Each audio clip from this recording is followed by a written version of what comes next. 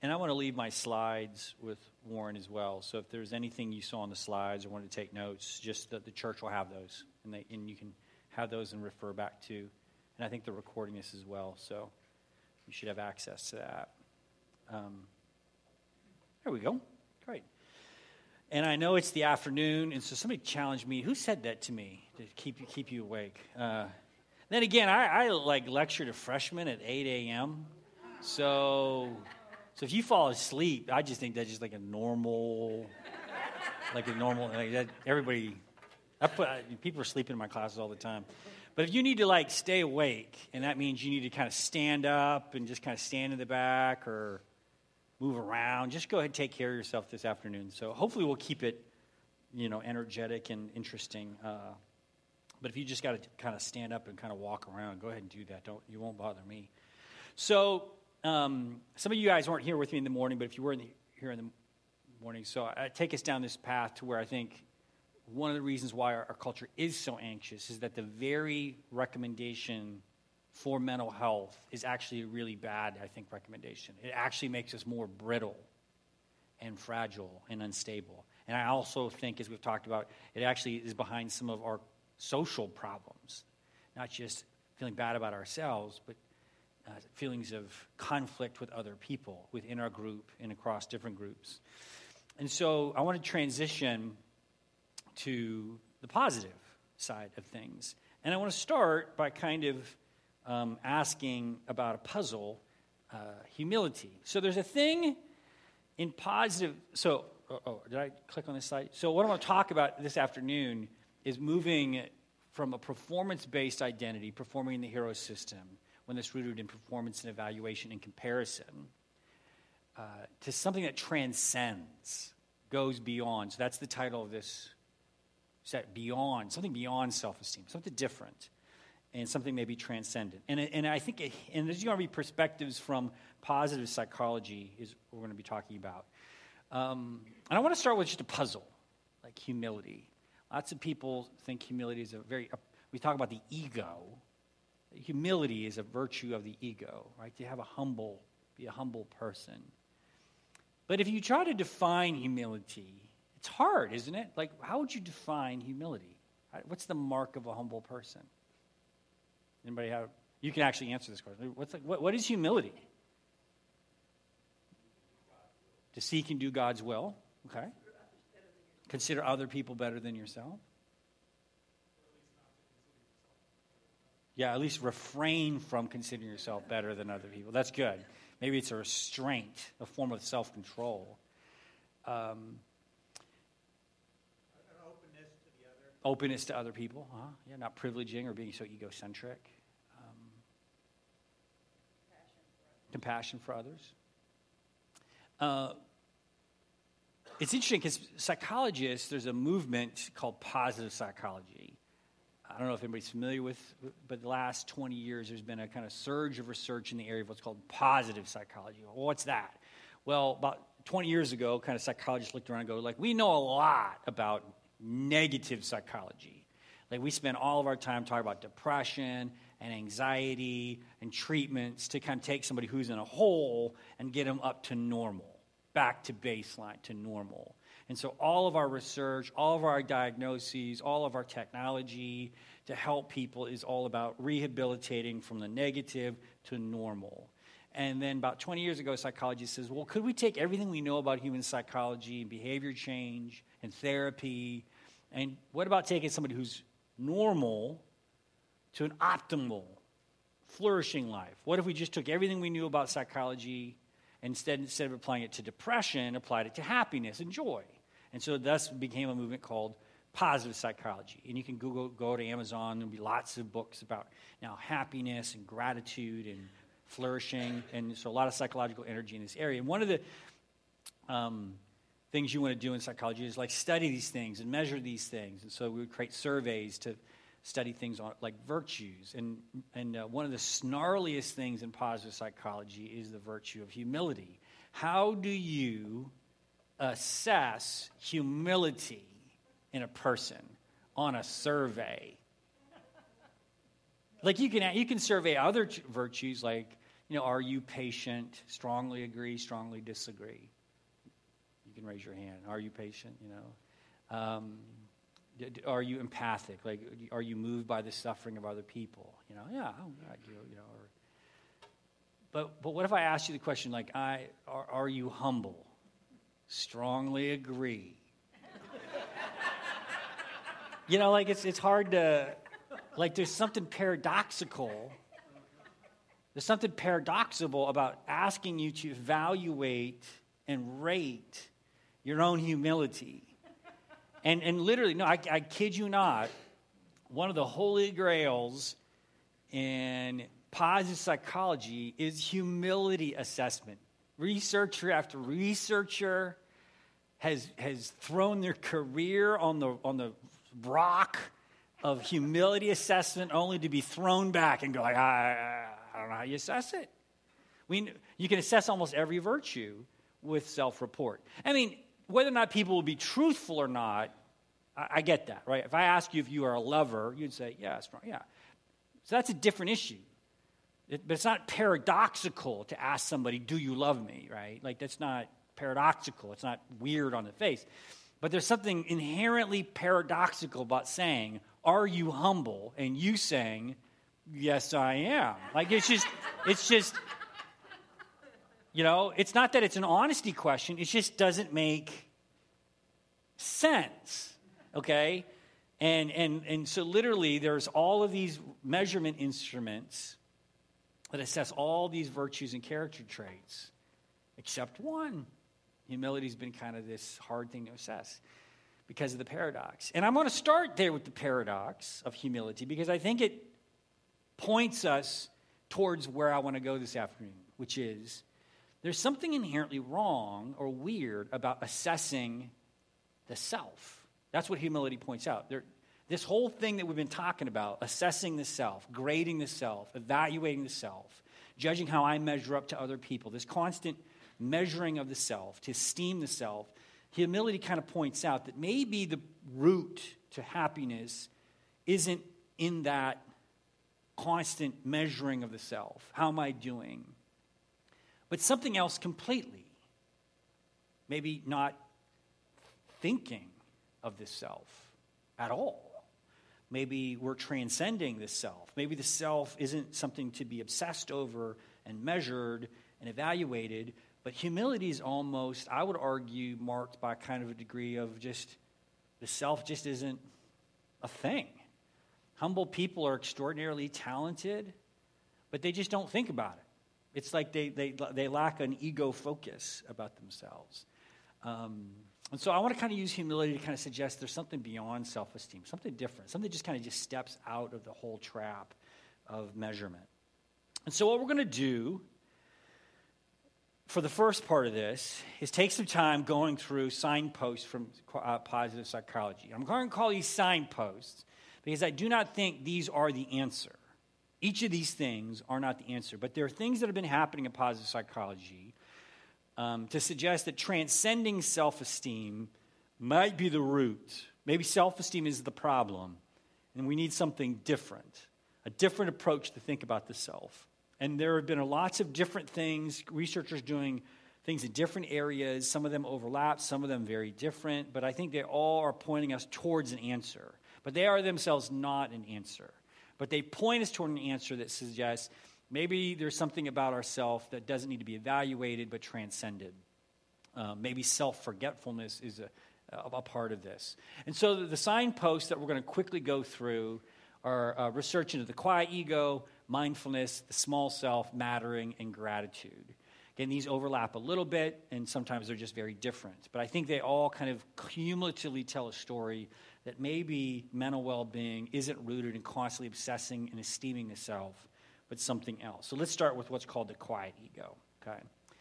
So the quiet ego suggests there's this idea of ego volume, the chatter that you have in your head. I don't know if you've noticed that there's a lot of chatter in your head. We're constantly self-focused and evaluating ourselves, and so our egos are noisy.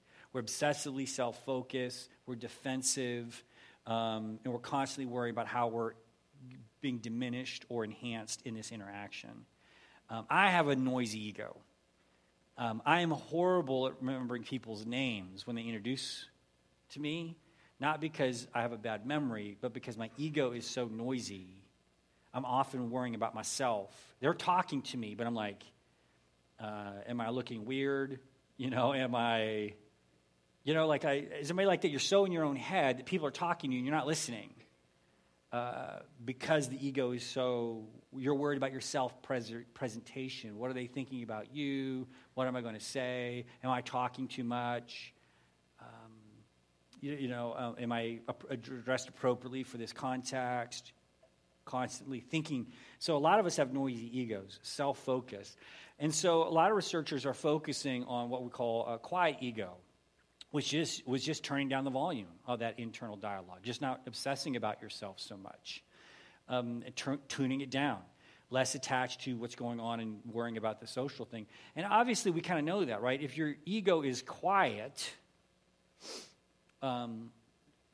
you have more resources to be present with the person standing in front of you. So there's a connection between ego volume, being self-absorbed, how does my hair look, versus how was your day? And really being present in that interaction when they're talking to you. And so there's a direct correspondence here to how noisy your ego is, how obsessed you are with how you're performing in this social interaction, with your ability to be present. So if the ego goes down, you can be more present to other people. More on that in a minute. And what's interesting about that is that there's lots of research that people have this quieter ego. They're just not worried about they're not, worried much about their inner life or whatever. They're happier, they're more able to forgive, they're more tolerant of other people. And again, going back to that terror managed theory, they have less of that defensive, that existential terror. They're just, and so there's all these benefits. So we see all that worry before lunch, and now we have something here, turning down the ego volume that is going in the opposite direction towards tolerance and emotional well-being. And what is it? What's the signpost telling us? Less ego, quieter ego, less self-focus. Getting out of the trap of constantly measuring yourself or esteeming yourself and just not thinking about yourself. So the quiet ego is a signpost. Related to this research is mindfulness. Mindfulness is like all the rage now. Has anybody come across the mindfulness literature? Mindfulness is just everywhere now. It's just kind of like generic. It's like the aspirin of mental health right now. Mindfulness. Like people like, what do you want to do to kind of be happier and healthier or whatever? Like the recommendation in the popular culture now is this is kind of the Tylenol of well-being. It's cheap. It's easy to do, and practice it. Mindfulness. So it's the Tylenol of mental health. So you don't have to go to a therapist or anything like that, but if you do this, you'll get some benefit from it. Well, what is mindfulness? And it's just, that's a technical definition, non-defensive awareness and self-forgetting. But basically, it's the practice of being in the moment. Not having a noisy ego, but being present in the moment. What is happening right now? This comes from Eastern spiritualities. Like a Buddhist Eastern spirituality, which is kind of one of the reasons why I think it's kind of all the rage right now, because, Western Christian spiritualities are like, they're lame right now. But Eastern Buddhist spiritualities are kind of all the rage. Yoga and Eastern spiritualities are kind of the big thing. And to be clear, there's important practices from the Eastern tradition. So I'm not denigrating. I'm just taking the temperature of what's kind of in right now culturally. And so it comes from that kind of meditative practice where I have these noise. So if you think about basic mindfulness practice where you just sit and maybe concentrate on your breathing, and if you ever do that, if you just try to sit silently, you'll notice how actually noisy your ego is. Has anybody done this? Somebody tried to just be present for 5 minutes? And it's really hard to do. If you want a clear experience of ego volume, sit for 5 minutes and just be present. And you can't do it. And that's 5 minutes, let alone 30 to an hour. But if you just sit there and concentrate on your breathing, soon you'll be sitting there going, this is stupid, and then another thought of oh my gosh, I forgot to call Susan. That pops up in your head, and then you're like, am I doing this right? So performance Performance thoughts emerge. So you're trying to be non-performative, and yet you're going like, am I doing it right? You know, like you're like, am I praying right? So it's hard to escape the performance. And so in mindfulness practice, you're supposed to just kind of let that thought come up, but then let it go. Like just come back to your breath. Just stay focusing on your breath and practicing being present. And so the idea there is you practice that, and it quiets the ego. But then you're trying to practice that in all parts of your life. So if somebody's talking to you, try to be present as they're talking to you. Don't be half listening or half. We're very distracted. A lot of people talk about we're multitaskers now. And psychologists say nobody ever multitasks. What they talk about now is not multitasking, but continuous partial attention. That's what we give to the world. We have continuous but partial attention. So I am on my phone and listening. I am not multitasking. I am giving continuous partial attention. I'm partially paying attention to my phone and partially paying attention to you and partially watching the Netflix show, right? It's all going on, and I'm giving it a bit of it. And so mindfulness is to kind of gathering your attention back up and practicing devoting it. So if you're like, well, what's the point of sitting for 5 minutes and listening to, watching your breath? Well, the answer is, well, it quiets the ego down, and there's benefits to that, but also that discipline of saying, right here, right now, this is all that's happening. And that's a discipline that we all can practice. Like, so when my wife is talking to me in the morning and I'm on my laptop, I typically find myself guilty of continuous partial attention. She's talking to me. I'm also surfing the internet. And then I'm always saying, well, what'd you say? And she goes, you weren't listening to me. And I was like, yeah, well, so I have to put the computer away, and be present right here, right now, okay? So mindfulness is a big thing. But notice again what it's doing. It's not focusing on the ego. It's letting go of all of those ego thoughts to be present in the moment. So again, a form of transcendence. And research is showing, like I said, that it helps with mental health, higher life satisfaction, self-esteem, and optimism. And so just this practice of not thinking about the self, being present, points us as a signpost towards the transcending the ego. Okay, another bit of evidence is awe and the small self. So researchers in the area of positive psychology have been studying the impacts of awe and wonder and amazement upon the ego. And what they have discovered is that when we experience awe or wonder, we have an experience of a small self. Now, to be clear, this isn't like a diminished self, like I'm a worm. So by small here, we don't mean insignificant, but we mean kind of small as a part of a greater whole. Okay, so the self gets smaller. So what is awe? Awe is just positive feelings of wonder and amazement. A lot of us experience this in nature, where we kind of feel stunned or shocked by the night sky or by an ocean or a mountain. It can be mystical religious experiences that we have. So God can stun us with wonder and awe. And so we have a religious experience in praise, or we've stood on moments where God has kind of stunned us into a sense of his size or being or his magnificence. It could be wonderful cultural artifacts. You could go to, what would stun us with beauty, like art or architecture. It can, for me, like big like Gothic cathedrals kind of stun me this way. Like the stained glass and the size of it kind of stun me with just, this is amazing, that this bit of art. So, and then it could be morally exemplary people.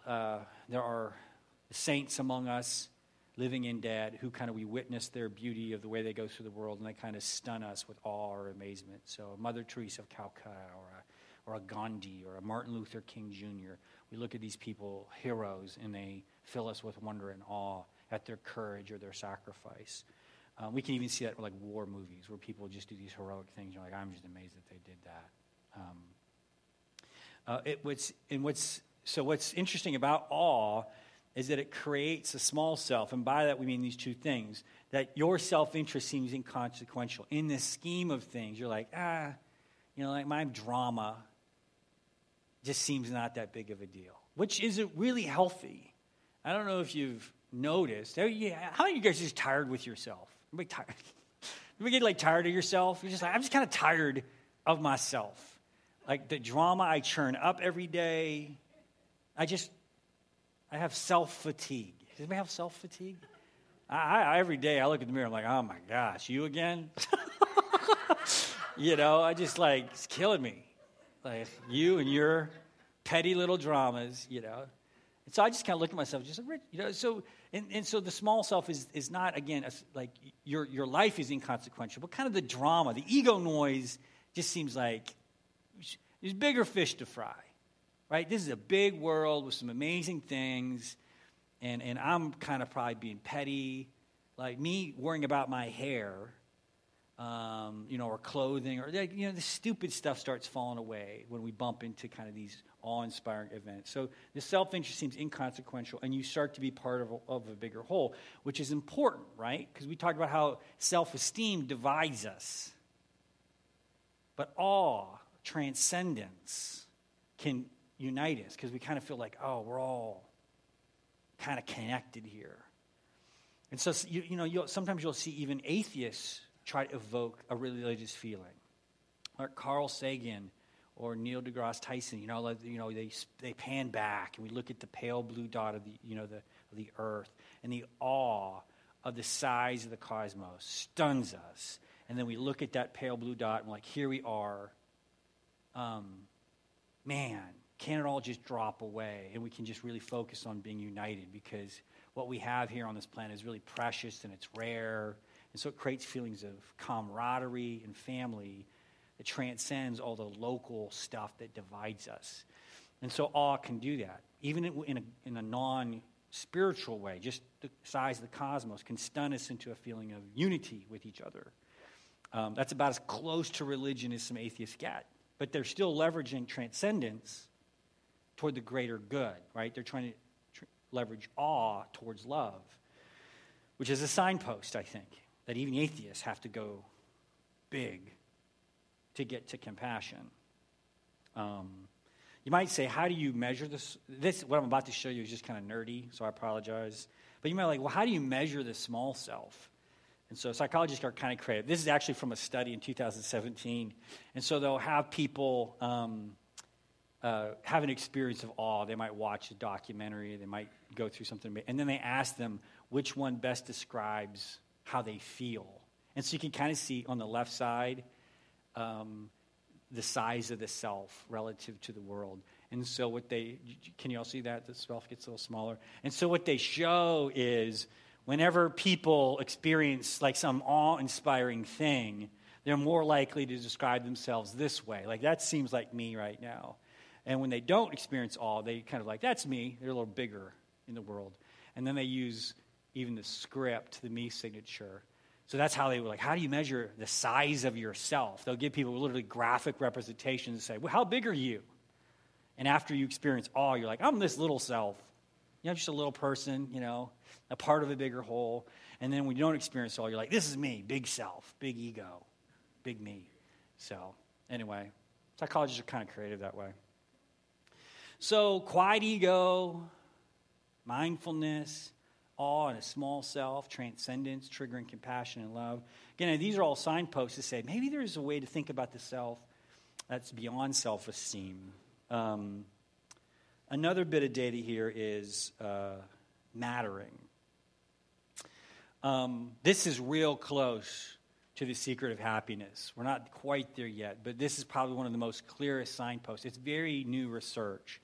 So in the positive psychology literature, a new variable has been named just last couple years called mattering, right? And mattering, as you see here, is the steady conviction that your life and actions matter, that your life and your actions have value and worth and significance regardless of present circumstances. This durable, steady conviction that you matter. Right, that your life, and here's the key, despite current circumstances. Because when you're winning, of course you matter. Because you're winning in the hero system. Mattering is the steady, durable conviction that even when you're unemployed, even when you're a mom and a professional woman and you feel like you don't do any of that very well, right? When the circumstances or when your life is in the ditch, that you're still, that you matter, okay? A steady, durable conviction. And the reason why this has become an important variable for psychologists is because I think it's starting to dawn on psychologists that there's a problem that I have been describing, that there's a problem at the heart of self-esteem. And they're starting to describe self-esteem not as self-esteem, but two different kinds of ways, right? So literature is starting to talk about what we call fragile, contingent. By contingent, we mean dependent upon something else. You matter if you're gainfully employed and doing well, right? You matter if your kids are thriving and happy, right? You matter if your spouse loves you, right? So self-esteem is contingent on this if, dependent upon it. So fragile, dependent, and that broke across the line, an unstable self-esteem. That in the red is everything we've been talking about. Self-esteem is inherently unstable, fragile, and contingent upon other things. So it works when it's working, but leaves you very vulnerable to downturns in life. So we're searching now for what we're going to call a stable or a secure or a durable self-esteem. Where does that come from?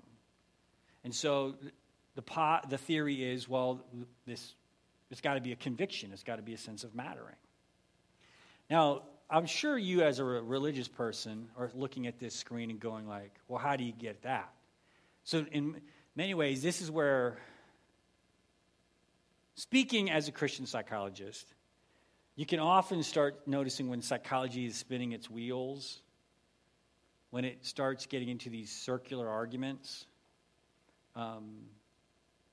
right? And this is one of those moments when psychology has bumped up against something that it can't answer as within the realm of psychology. So that's why it's a signpost.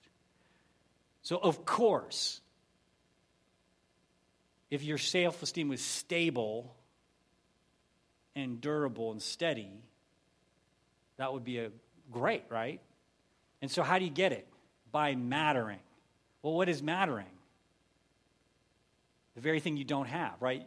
You matter by having a steady, durable, stable self-esteem. It's a little circular. I don't know if you noticed this, right? It's like, you'll have a stable self-esteem when you matter. And you only really matter when you have a stable self-esteem. And it's at this point you realize psychology is bumped up against the limits of what it's allowed to say. Because it's just hanging there out of thin air, right? The secret of happiness is there for everybody. It's on the screen. Just matter, everybody. Okay? If you could just matter, if you could have a sturdy, durable conviction that your life matters no matter what. No matter what your family life has been like, no matter the abuse, the trauma, the poverty, the unemployment, the struggles, the addictions, the failures of yourself and your family, but you still matter. Despite all of that long list, and you still matter, do it.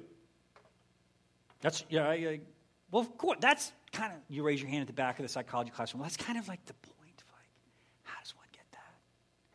Just, there it is, the answer, the hook. It's a hook hanging in the middle. Like, how do I get it?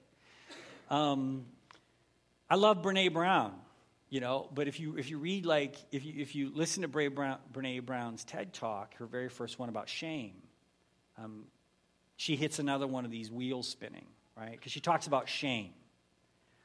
And she did all of this coding. This is her very first TED Talk that viral. Millions and millions of people have watched it. But at the heart of it is an inconsistency. So we're attracted to her message there, but at the heart of it is an inconsistency. What was the inconsistency? She says, right, we all experience this shame. And so she went through all of her data, coded all of her data to figure out who were the people that were shame resilient, And she concludes in the video, she goes, the people that were shame resilient were the people that were able to risk vulnerability. And we're like, oh, yeah, we all need to risk vulnerability. And then she did more coding, and who are these people that dare greatly? Who are these people that are just say, this is me, a flawed, broken human being? No ego defensiveness, no ego threat, humble, right? They're just transparent, vulnerable people. These are the people that are the most healthy, shame-resilient people. And she coded all through the things. Who are these people? And she says, quote, these are the people that already feel, notice the inconsistency, already feel worthy of love and belonging. They matter. Right? And again, you should raise your hand in the back of the Brene Brown classroom and go like, great, then how do I get there? Because it seems like to dare greatly, I already have to be convinced that I'm worthy of love and belonging. Because if you're not convinced of that, right, if you're fundamentally insecure and you're playing the self-esteem game, you can't be vulnerable. Because if I share the vulnerable thing, you might reject me. And my social meter goes down and go like, oh, I'm not. So again, we're caught up in this cycle of like the very thing that gets you to mental health is the very thing that presupposes a degree of mental health. Now, if you know all of Brene Brown's work, like outside of the TED Talk, and hear her kind of off record, you realize that her journey down this road of vulnerability led her to have a spiritual conversion. And so her biography on the side can be religious. But when she speaks to secular audiences, you get this kind of up here. You get kind of, we can go to this point with a secular conversation. You need to matter. She can say, to risk vulnerability, you have to believe you are worthy of love and belonging. And we all nod and go, that's right. We do got to do that. I don't know how to do that, though. Because we're still trapped in the hero system of the self-esteem project. So Brene Brown's videos are signposts, too. She's pointing us to the right answer. She can't say the right answer because she's at the University of Houston at a TED Talk. So she can't preach. She can signpost us toward the answer, and she has. She preaches in other contexts, to be clear. So I'm just kind of connecting her with this slide here. So you have to matter. And then let me end with one more slide, one more signpost: gratitude. In many ways, gratitude is, it really is kind of one of the best answers we have towards asking about happiness. When they have interviewed the happiest people in the world, remember I talked about the secret to happiness? We're getting there. You might argue that gratitude is the secret sauce to happiness. Because when they interview the happiest people in the world, like what are they like? Like what are their lives like? What is the character traits? What Enneagram number are they? You know, like who are these unicorns? The happiest people in the world. Like, can we find one of them and ask them, like, what's the secret? And over, surveys show that the happiest people in the world are characterized by one distinctive trait, and it is gratitude. You might not know this, but in the Greek, the word for gift is the same word for grace. Those are the same word. So gift and grace are the exact same word. To receive a gift, to receive grace, is the secret to happiness. That's a really good signpost. And why is it? Like, why is gratitude so integral to happiness? It's because of this. Gratitude takes something in your life that is a source of dissatisfaction, and it graces it. It turns it into a gift. So this, crappy thing you have in your life, a source of angst and anxiety and dissatisfaction and insecurity, right? This bad thing in your life becomes a joy and a gift. That's the magic of gratitude, okay? It can take... So let me give you an example. So my dad, come back to my dad, was the kind of a guy that we would drive our cars into the ground. That was the rule. A car really only got good after it was paid off. Right? Once it got paid off, Every mile you could drive that car was a gain, right? It was one more month without a payment. Anybody with me? Like, amen to that, right? So you'd pay off a car, and then you would drive it until it just literally couldn't go. That's when a car got good, okay? When you're paying a car off, it's horrible, okay? But when it's paid off, man, it's like, all right, no more payment. We will drive this thing for 10 years if we have to. So we would push cars probably past the point that at least it was socially acceptable. So I'm going to tell you a story about one of the cars that we drove. My dad had this car. It was a Buick. It was a green Buick. And the car was so bad, we had got it paid off, and Dad came to the family and goes, here's the thing. If we could just get this car through the summer, that would be great for the family finances. So we just got to drive it for basically 2 months. If we could drive this for 2 months, that would be perfect. And we're like, all right, we'll drive it. Here's the trouble.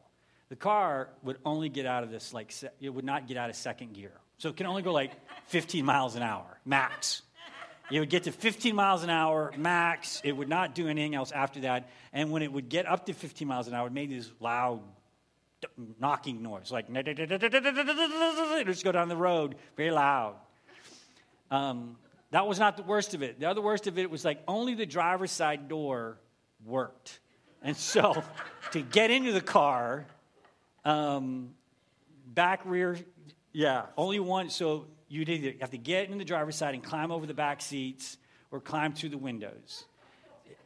And then the top of the car was this green vinyl that had been so bleached out by the sun, it had turned fluorescent green, like the uniforms for the Seattle Seahawks. Think of that fluorescent green on the top, and it was all cracked too. So this just looked like a bad car. But Dad's like, but my mom only lived about 2 miles away, and he's like, all we need to do is just for 2 months, that would be the car to get Mom to work. Let's all do that. And we were like, all right, let's do it. So we just would drive that car 2 miles back. And that's all we did for 2 months. I'm telling you all that to say this. One day, my mom she worked at the YMCA. She got a knock at the door. A very wealthy woman who's part of her fitness classes there said, can I come in and talk to you, Paula? And she said, sure. So she sat down. She goes, when I came to the Y today, my son and I pulled in behind your children driving your car. And my mom's like, oh, no. Like, what happened? And she goes, and so we parked behind your car, and all your kids climbed out of the windows. Because and my mom starts explaining this. She's like, listen, my husband's a little crazy with the cars, and we got to drive it for 2 months. He's a very economical guy. No. I'm not here for you to apologize for any of that. She goes, I'm here to apologize to you. Mom was like, why would you be apologizing to me? She goes, because when your kids were getting out of the car and they were climbing out the windows, my son, a child of privilege, looked at your kids and made a disparaging remark.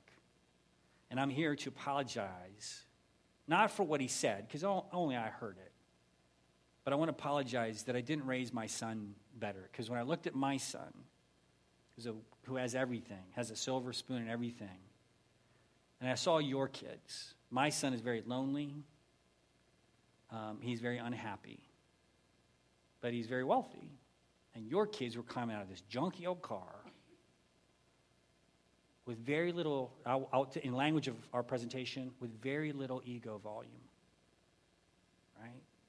They're not getting out of that car defensive, shamed, embarrassed. Right? That junky old car was just not a part of any hero system that they were playing, right? They got out of that car not only with and because they had very little ego volume, little embarrassment about this car. I don't want to be associated with this car and be seen climbing out of this car. Because they had very little ego volume, he said, your kids and their friends climbed out and they were laughing, had a good time, and I realized at that moment I had misraised my son.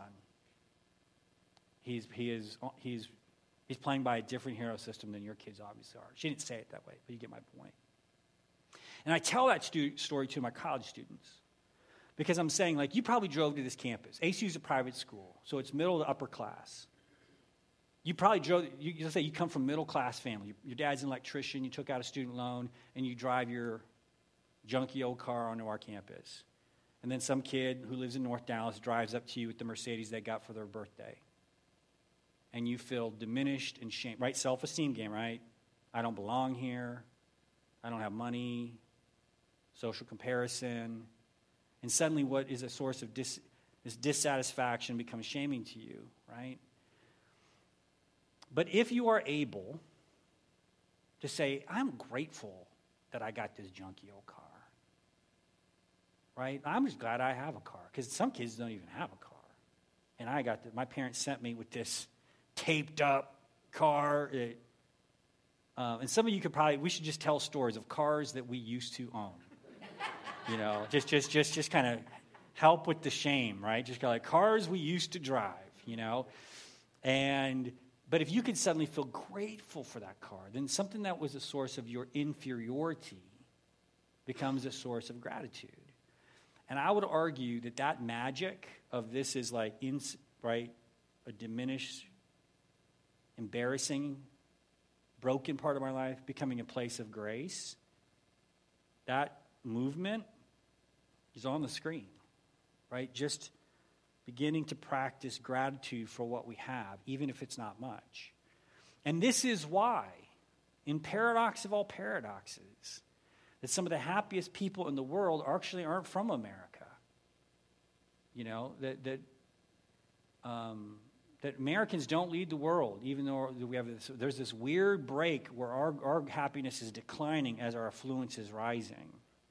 And again, I think it's because of the self-esteem trap. As affluence goes up, and we watch affluence on TV or on Instagram, it just creates that shaming kind of factor. And we've lost capacities for gratitude. So this study up here, I put it up here just as a reminder to say this. This is a very simple study. Bob Edmonds, he's a psychologist out in California. He works in a secular setting, but he's actually a Christian. But he's the world-leading expert on gratitude, so he's sneaky. And he did this study, and the name of the study was called Counting Your Blessings. So that's sneaky if you know the old hymn, right? What's the old hymn? Count your blessings, name them one by one. So that's a sneaky title. Bob snuck in there, counting your blessings. And the intervention here, the therapy was very simple. He had college students and community adults at the end of every day do a gratitude journal. A lot of you guys already do this. Some of you guys practice gratitude as a part of your prayer practice. So he had them, you didn't tell them they were doing prayer journals, but at the end of the day, he said, I want you to list 3 things every day that you're grateful for. It doesn't matter what it is. It doesn't have to be big. Just 3 things today you're grateful for it. And he discovered after this intervention, simple gratitude practice, something that's dissatisfying becomes a source of joy. They were physically healthier and emotionally healthier. That's the cheapest therapy you're ever going to get. Did you just list 3 things before you go to bed every night, practice gratitude. That's a good signpost beyond self-esteem, right? What does it mean to experience my life not as a performance, but as a gift? Not trying to compete and win a blue ribbon, but to receive what I have as a gift. That's a signpost. And so with those signposts in hand, I kind of want to start wrapping us up to where I think all of these things are pointing us. So if self-esteem is a trap, all this research in psychology can point us to something that is beyond the ego, transcending self-esteem. I don't think it gives us the answer, but it gets us real close to the answer, specifically these last 2 things, mattering and gift, things that quiet the ego. Where does that come from? And so what do I actually think the secret to happiness is? I think that what I tell my students and what I will tell you is that I think the problem of identity and the problem of self-esteem cannot be solved psychologically. I don't even think it can be solved therapeutically. Self-esteem is inherently a religious problem. That's one of my big top takeaways. The problem of self-esteem, it's a religious problem. How do you feel worthy of love and belonging? How do you therapeutically make that happen? How do you will yourself into that? How do you perform for that? How do you self-esteem yourself into that mattering or that gratitude? So I want to suggest that what I mean by the problem of self-esteem can only be solved religiously, it means that you have to kind of lay down the performing and you have to receive your worth, your value, your dignity. I think that's the secret. There's nothing you can do to earn this. There's nothing you can do to matter in a durable way. But it's something has to be given to you as gift, as grace. I think that's why gratitude is so powerful, because it is yourself, your very being is received as a gift. And I behind me, I describe this as kind of a baptismal identity rooted in Jesus' own baptism. Because I think that's the primordial vision that you need to have in your mind when you think about identity. Because Jesus, at the beginning of his ministry, before he's done a thing, before he's collected any blue ribbons, before he's been promoted, before he has a GPA, before he gets a diploma, okay, before he does anything to compete in the cultural hero system of his day. And in goodness sakes, there was a cultural hero system in his day. There was a way to matter. He goes to the River Jordan, and he's baptized. And a voice comes to him. And what does that voice say? Yeah, you are my beloved child. And his ministry begins there, operating out of that fundamental gift. He knows who he is immediately, and he operates out of that base for the rest of his ministry. And I think this is the way Jesus transcended neurosis. Jesus, I think, was probably the least neurotic person in the world. And the reason is because he didn't need to compete. He didn't need to perform. He wasn't impressing a single person out there. Nothing, and therefore, think about his ego volume. Like nothing is, he doesn't need to, is he having a bad hair day? Do they like me? Am I popular? Am I successful? And he goes through horrible shaming and even death itself and remains completely nonviolent through the whole thing. Like even when his life is at stake, anxiety could not be leveraged against him. Pilate says, I can kill you. Like, surely that is going to make you anxious and therefore comply. And he's like, that doesn't even scare me. You don't have any power over me. And to me, what I'm interested in here is not Pilate's political power over Jesus' body. I'm talking about his psychological power over Jesus. He doesn't have any traction because he knew who he was at the start. The trouble with us is that we don't know who we are, and so we go out there and try to build something, right? We go out there and we try to construct something to display to the world and kind of say, see, this is why you should invite me to coffee. This is why I should be included in your group. This is why you should listen to me or pay attention to me. This is why I matter. Here are the blue ribbons I've collected from the hero system of the world. As meager as they may be, okay, here's why I matter. Jesus does none of that because he receives his identity as a gift. Some of my other writings, I describe this as a Eucharistic identity. So you guys know the Eucharist, where Jesus, or the Lord's Supper. But do you guys know what the Eucharist, the word means? The Eucharist, what does that word mean in Greek? It means it gives thanks. So when Jesus takes the bread and gives thanks, the word there is Eucharist. And so that's why some traditions, like the Catholic tradition, will call the Lord's Supper the Eucharist, because it's a thanksgiving meal. So another way you can think about this is a baptismal identity, receiving yourself as the beloved of God. But the signpost of grace suggests that it's also a Eucharistic identity, that we give thanks for everything that we have in our life and receive everything as gift. It's an open posture. Another example of this is Paul. So when Paul says, if you want to talk about blue ribbons, about the cultural hero system, you want to brag, I can brag. And he kind of then walks through it. He goes, here's my trophy case. of everything that kind of made me matter in the hero system of the Pharisees. Hebrew of Hebrews, to the law blameless, circumcised on the 8th day. It's like his resume. And then he says what? And I count it all trash. And actually the word, if you investigate it, is a little harsher. I probably can't say the word in church. Yeah, it's a little edgier than just trash or rubbish. It's really trash. And that's kind of what Paul did to the hero system, right? He goes, I considered all the things that made me kind of matter, the hero system of the culture, and I just set it aside. Like I don't play that game anymore. That's kind of what I was asking those dads to do, those corporate VPs and venture capitalists. You know, I was trying to say to them, treat it as rubbish. For what? The surpassing value of knowing Jesus Christ. Here's the way Jesus says it. It shows up in all different places. Jesus says, do not lay up for yourselves treasures on earth. Why?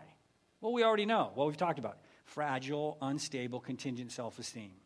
Don't collect treasures on earth because we all know how fragile all of that stuff is. It's going to get broken. It's going to get lost. There's divorce. There's unemployment. There's injury. In a minute, it can go. And you will experience loss. We all do. So, put your treasures in a location. Receive them as treasure from a location in heaven where you matter, right? Durable, steady value, immune from present circumstances. So Jesus was talking about this from the very beginning. So I think that is that's the Secret to Happiness lecture. Here's another voice. One of my favorite articulations of this identity comes from Howard Thurman. I don't know if you guys know Howard. Anybody know Howard Thurman? Howard Thurman wrote a book called Jesus and the Disinherited. It was one of Martin Luther King Jr.'s favorite books. Legend has it that wherever Dr. King would go, he would have a copy of this book in his suitcase. And in this book, Howard Thurman, who was a generation before Dr. King, was reflecting upon why African Americans in America were so attracted to Jesus. What did they find compelling in the vision of Jesus that sustained the African American church through slavery and then Jim Crow segregation to the present day? What did they see in Jesus? What sustained the African American community during all of those years when they were at the very bottom of the cultural hero system of America? And this is what Howard Thurman wrote in the book, Jesus and the Disinherited. It's a book really well worth reading. So this is Howard Thurman. So listen to the baptismal identity that I talk about, receiving your identity and worth as a gift, mattering despite circumstance. So Howard Thurman says this: the core analysis of Jesus is that we are a child of God. And this idea that God is mindful of the individual, right, that God is mindful of you, is of tremendous import. Because in this world, the socially disadvantaged person is constantly given a negative answer to the most important question upon which our mental health depends. Who am I and what am I? That first question has to do with a basic self-estimate, a profound sense of belonging, of counting, of mattering, right? Because if a person feels that they do not belong, they do not matter, in a way that is perfectly normal for other people to belong, we develop a deep sense of insecurity. And when this happens to a person, it provides the basic material for what psychologists call the inferiority complex. And so the awareness of being a child of God, so we're back here to Jesus' baptismal identity, The awareness of being a child of God tends to stabilize the ego and results in a new courage, fearlessness, and power. And I have seen this happen again and again. Because seeing oneself as a child of God establishes the ground of personal dignity, right? That's the stable platform.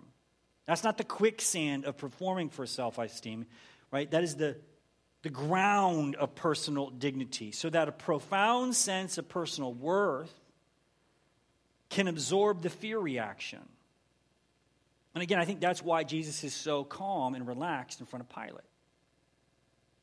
There is no fear there because his mattering is secured already.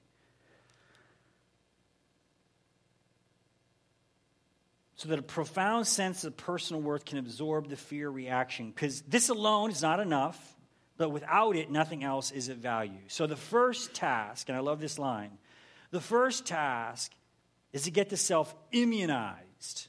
That's what this is. It immunizes you against all the shaming from the cultural hero system. To get the self immunized against the most radical insults and the threat of violence. Because when that is accomplished, relaxation takes the place of churning fear. Because the individual now feels that he or she counts, that they belong. I think that's the best articulation of what I'm trying to say. That's what the African American community found in Jesus. They found a way to matter in a way that transcended the contingencies of the hero system of their societies. And that dignity immunized them from the shame of the hero system. And that secret is what we all carry. You're trying to instill it into your children, right? You're trying to instill it into each other, right? That when the self is immunized against that, then you can climb out of a car that's, right, without embarrassment. Then you can turn your back on a promotion and cook pancakes for your kids on a Saturday, right? You can start having a capacity to make different choices because the strings of neurosis and anxiety have been cut. I wrote a whole other book about this in Hebrews. It says that Jesus came in the flesh to free us from the one who has the power of death. That is the devil. This is Hebrews 4, I think, 2. It's in Hebrews 2. Jesus came in the flesh to free us from the one who holds the power of death, that is the devil, and set free those who all their lives were enslaved to the fear of death. That's in Hebrews. He's coming here to emancipate us from a power of fear, a slavery to a fear of death. Remember that slide about the hero system? Our slavery to the fear of death isn't like, I'm afraid of dying. It is the fear, this neurotic fear of mattering is, right? The devil gets his hooks in you through your self-esteem and your shame and your guilt or your pride, your vanity, and your workaholism. And you're addicted to appearances and performances. He's going to get you either way. If you're winning, he gets you that way. If you're losing, he's going to get you this way. So some of it's narcissism and some of it's depression. But either way, it's neurosis. It's the anxiety. And we're enslaved to it, he says, our entire lives. And so what the free person looks like, so the way I describe it to my students is like we're all puppets. And the strings, the devil's the puppet master. And the strings on the puppet is your neurosis, your anxieties, your insecurities, your vanity, your performance, right? And the devil just makes you dance your entire life. You're just dancing, playing that game, trying to satisfy somebody's vision of a meaningful life, trying to lose 10 more pounds, trying to get a little bit more promoted, trying to, name drop a little bit, right? You just dance your whole life. But he says Jesus comes to do what? Just cut the strings and create an unprecedented thing that Paul calls new creation, something that has never existed on the face of the earth since Adam and Eve. And that's a non-anxious person who is therefore free, who stands in the world like Jesus stands in the world. No ego volume, available to other people, grateful. The Son of Man has nowhere to lay his head, but he's grateful. Do not worry. Be like the birds of the air, and the lilies of the field. Like, he's not shamed by his homelessness. He's not embarrassed in front of anybody. He's not even afraid of being killed. Now, let me be clear. None of us get there in this lifetime. What I'm painting for you is the picture of mental health and spiritual well-being. What I'm trying to describe is the psychology of Jesus. You and I only approximate that in smaller or greater ways. But to me, fundamentally, that's the choice that we face. So I tell my students that, you remember how Moses, before the children of God, go into the promised land? Do you remember that? And there's this famous scene where Moses says, today I set before you what? Life and death, right? Choose life. So I stand before you as Moses. But my choice before you is, you're going to choose neurosis or grace. As best I can tell, there's only two ways to live a life. You're either going to go down the route of self-esteem and play the game that I talked about before lunch. And if you want to do that, I tell my students, and I'll tell you, if you want to do that, knock yourself out. You guys have a good time out there. I'm dead serious. Walk out those doors, play the same game, knock yourself out. Keep doing what you're doing. It's working, isn't it? We're all so happy. Right? I don't know what other game you play. Right? You're going to go out there and you're going to do that game. You're going to be a guy and you're going to do the guy thing. You're going to play the guy hero system in America. Go do that thing. Knock yourself out, guys. Work on your handicap. I don't know. Like, what are we doing out there? What are we doing? And women, you have a different, maybe you're not worrying about, par threes, but you're looking at a scale, or whatever. We all have our metrics. Go live your life. Go do it. Or you can receive your identity as a gift. Cut the strings. Stop dancing, stop performing, stop playing, stop chasing the blue ribbons, and settle into an identity that is hidden in Christ, as Paul says. And as best I can tell, as a psychologist, these are the only two ways to live. Is to either play self-esteem or transcend that ego through grace or gift. I set before you neurosis or grace. Now, admittedly, like I said, this is hard. So I want to end with that when we think about things like prayer and Bible readings and worship and spiritual disciplines, I want you to start thinking about these things as therapies of memory. And when we come in here tomorrow to worship, yes, we're giving honor to God. But as I tell my students, worship, psychologically speaking, is trying to recreate what happened to Jesus in the River Jordan. Worship is re-experiencing the moment where God speaks to you as his beloved, is remembering that moment, because we forget. We're going to go out there and we're going to play in the hero system, and we're going to come in here with a variety. We're going to have noisy egos. We're going to be shamed, or we're going to be feeling pretty good this week because, our kid got, they won an award, or they started the Nutcracker or whatever. So we matter now because our kid did. You know what I mean? Like, we're going to come in here with here's my blue ribbon. How's your week? Well, here's my little blue ribbon. How was your week? You're like, really? Okay.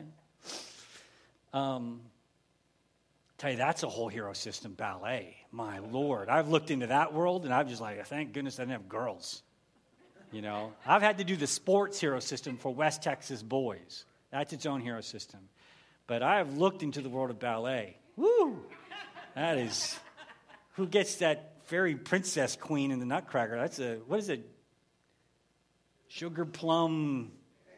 Yeah. And there's like a roll. There's like these rolls. You get that roll. Your girl gets that roll. That's a big deal.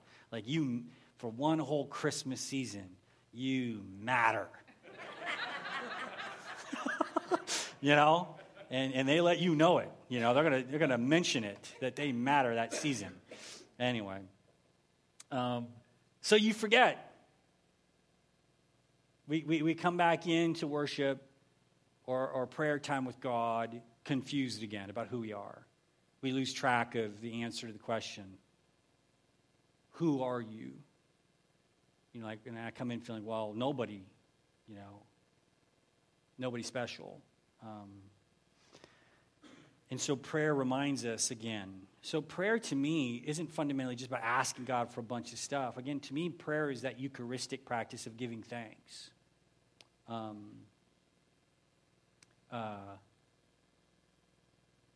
To me, prayer and worship, study are practices that we turn our identities from this, clinging in Philippians, right? Clinging to status and position.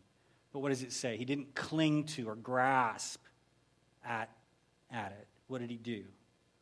He emptied himself. To me, fundamentally, if you want a visual picture of what we're trying to do with our psychologies, we're going to go from a life like this, where we're grasping and white-knuckling it because it's going to get lost or taken away. So we're inherently violent and competitive and worried all the time because what's mine, we're very uncharitable. Because in a culture of scarcity, what do we want to do? Grab and hoard. And to me, what I want to talk about is a psychological posture that turns our identities up like this. So when we worship with like this, that posture, or we pray with this posture, psychologically or physically, we're back in that baptismal moment where you remember again, a therapy of memory. You recall again, okay, that's right. I forgot. For 72 panicked hours, I lost my mind. I forgot who I was because it was a really hard 3 days. But back in these disciplines of them, I remember again. I let it go. I reclaim it again. Or as I like to say, a lot of the spiritual life is just doing the dishes.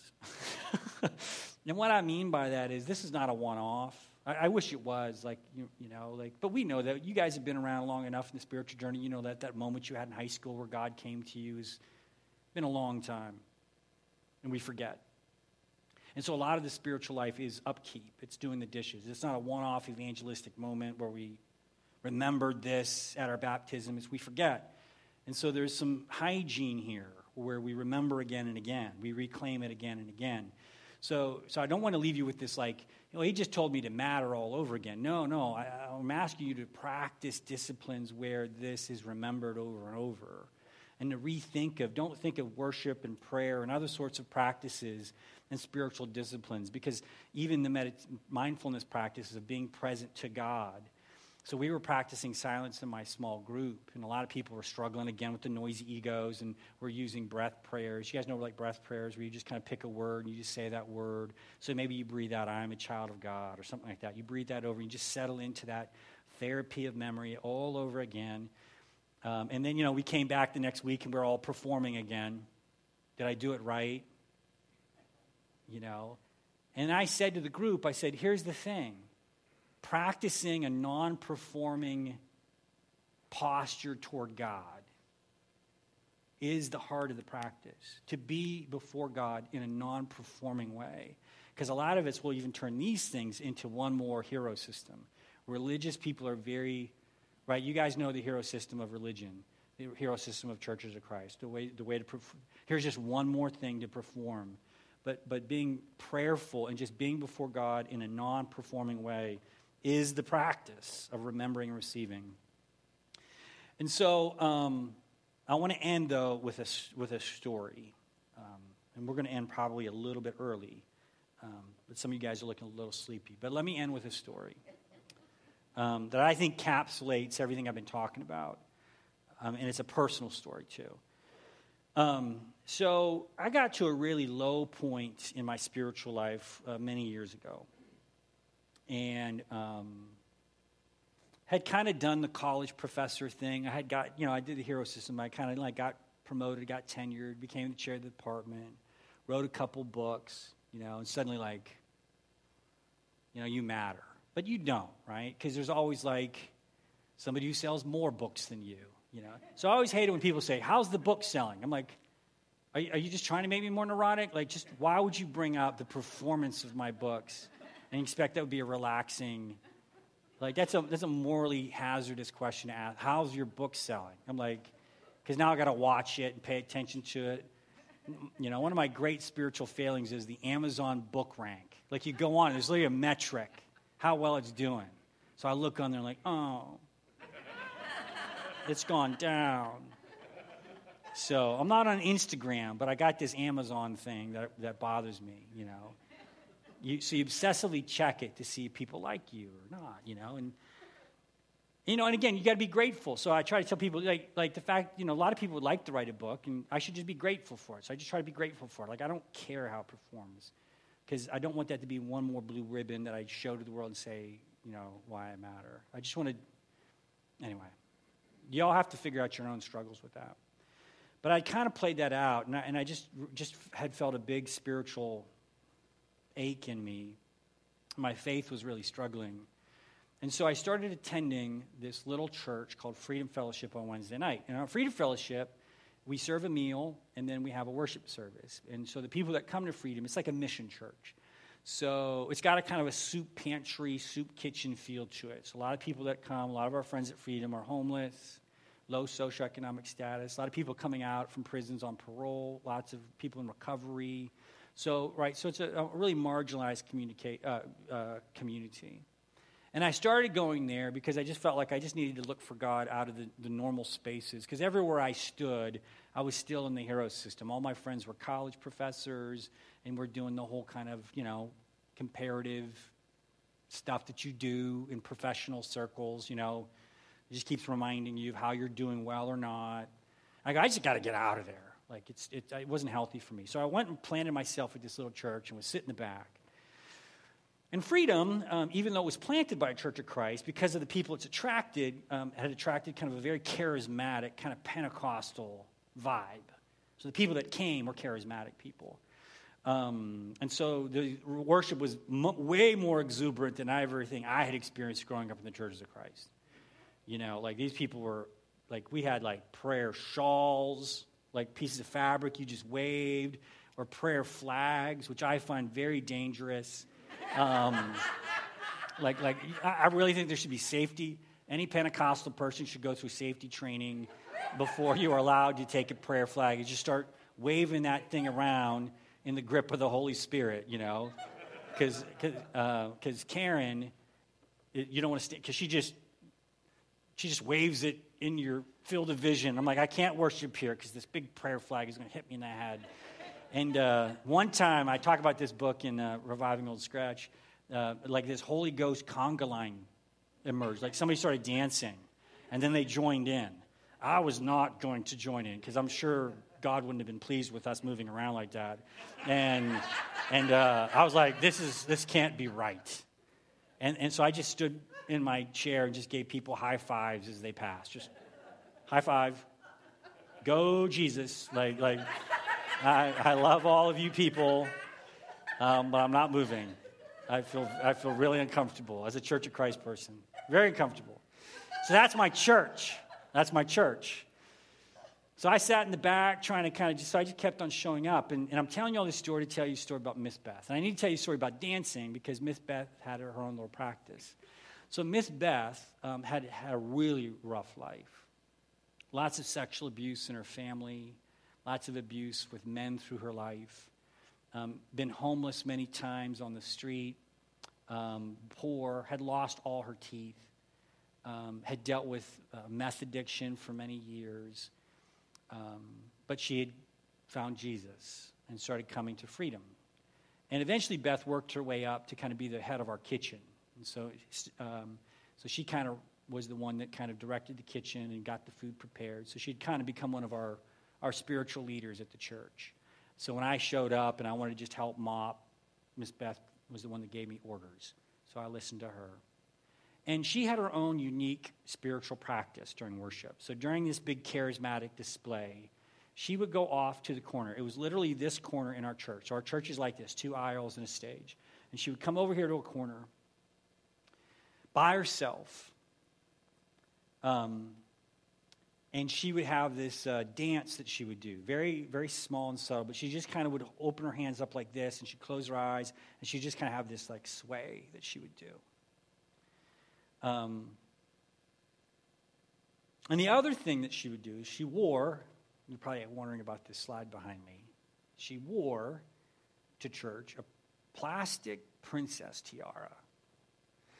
Now, the origin of the tiara was that Jana, my wife, had some women from Freedom over for a Valentine's Day. Because in the cultural hero system of romance, Valentine's Day can be hard if you've had a lot of trauma and abuse and you feel like you're left on the outside of that holiday. So Jana, knowing that there might be a hard day, a shaming day for some of the women at Freedom, invited them over to our house for Thanksgiving dinner and celebration. And as a part of that celebration, Jana had handed out these princess tiaras, had the women put them on, and declared over each other that night that despite our love stories being sad and rocky, that the tiara represented that we were children and daughters of the King. That's what they declared over themselves, that we are daughters of the King. And that like so convicted and kind of captured Miss Beth's spirituality that she would wear this tiara to church because of what it represented. Everything what I've been talking about, right? This durable, steady sacrament. You guys know what the word sacrament means? It's a visible sign of an invisible reality. That tiara was sacramental. It's a physical thing that represented a spiritual truth about her, about who her value really came from. And when she was having a particularly tough week, she would come in with that tiara. And so you knew when she had the princess tiara on, she was doing battle with the devil that night. Like she was armed for battle when she had the princess tiara on, because that meant she had been remembering some things about her past. She had been given some clues about where she fit into the status of the world, because she's still very poor and lived in a trailer. Like when the cultural hero system of the world had informed her very clearly about where she stood in the hero system, she would put that tiara on and come to church to worship. Because as I said, therapy of memory. You come in and you remember what and whose you are. So she'd come in with that tiara and she would stand in that corner and she would dance, and she was beautiful. She would be, it's hard, let me try to describe it. It was, you could see, let me layer this. You could see as you watched her how she saw Jesus see her. Does that make sense? Like you could see the way she had ditched the broken mirror from the first part, right? She was seeing herself clearly again. And she was just transformed. And that Howard Thurman quote about relaxation, like her body would relax and she was beautiful. And I sat there on the back as a white, successful college professor, author of books, and looked across the room at her and went, I don't know what she has, but I need that. I had been performing in the hero system of academia and all the stuff that you think would make me matter, and it wasn't making me happy at all. It was just making me more neurotic or more narcissistic, both at the same time, which is the paradox. And I looked at her, and I go, I don't know what that is, but that's what I need. And so over the years, Miss Beth taught me, like, how to worship, how to open my hands up, how to receive that again, how to remember. And she and many other of my friends there kind of walked me back into faith and helped me find an identity beyond self-esteem, beyond performance.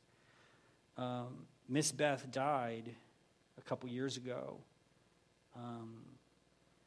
She had back pain. And you know, when you're poor, you don't go check out back pain, right? It's too expensive to go. You don't go to the emergency room for back pain. But it was cancer. And so when you're homeless like that and poor, when they get a cancer diagnosis, it's way too late, you know. And so it was late-stage cancer, and she died soon afterwards. And I remember visiting with her in the hospital. with Jan and my wife.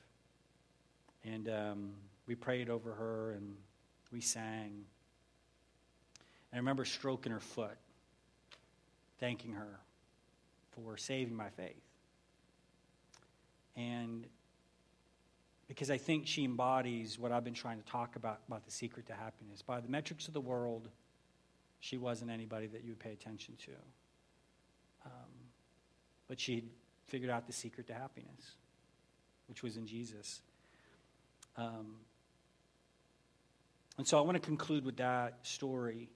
Tomorrow, I'll talk a little bit more about all of this. So the sermon is going to plug right into this. We're going to revisit some of these things.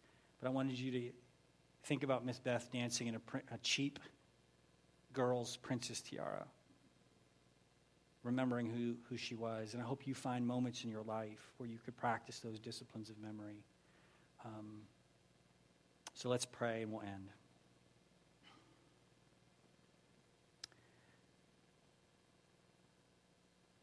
Father, Son, and Holy Spirit,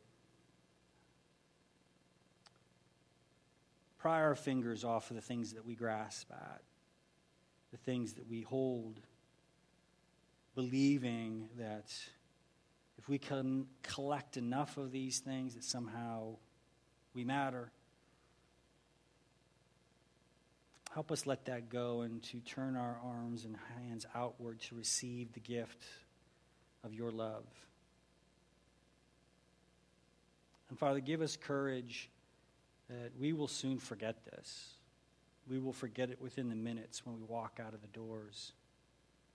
So interrupt us again with your grace and help your children, the people here at this church, be the hands and the feet of that message, that we practice reminding each other who we are and whose we are.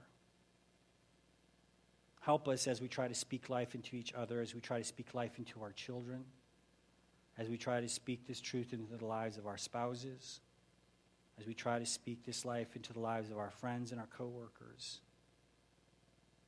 And that as that pours out as rain on a dry, thirsty ground, that your kingdom will begin to come drop by drop here in Temple, Texas. This is our prayer in Jesus' name. Amen. Amen. Thank you all for having me.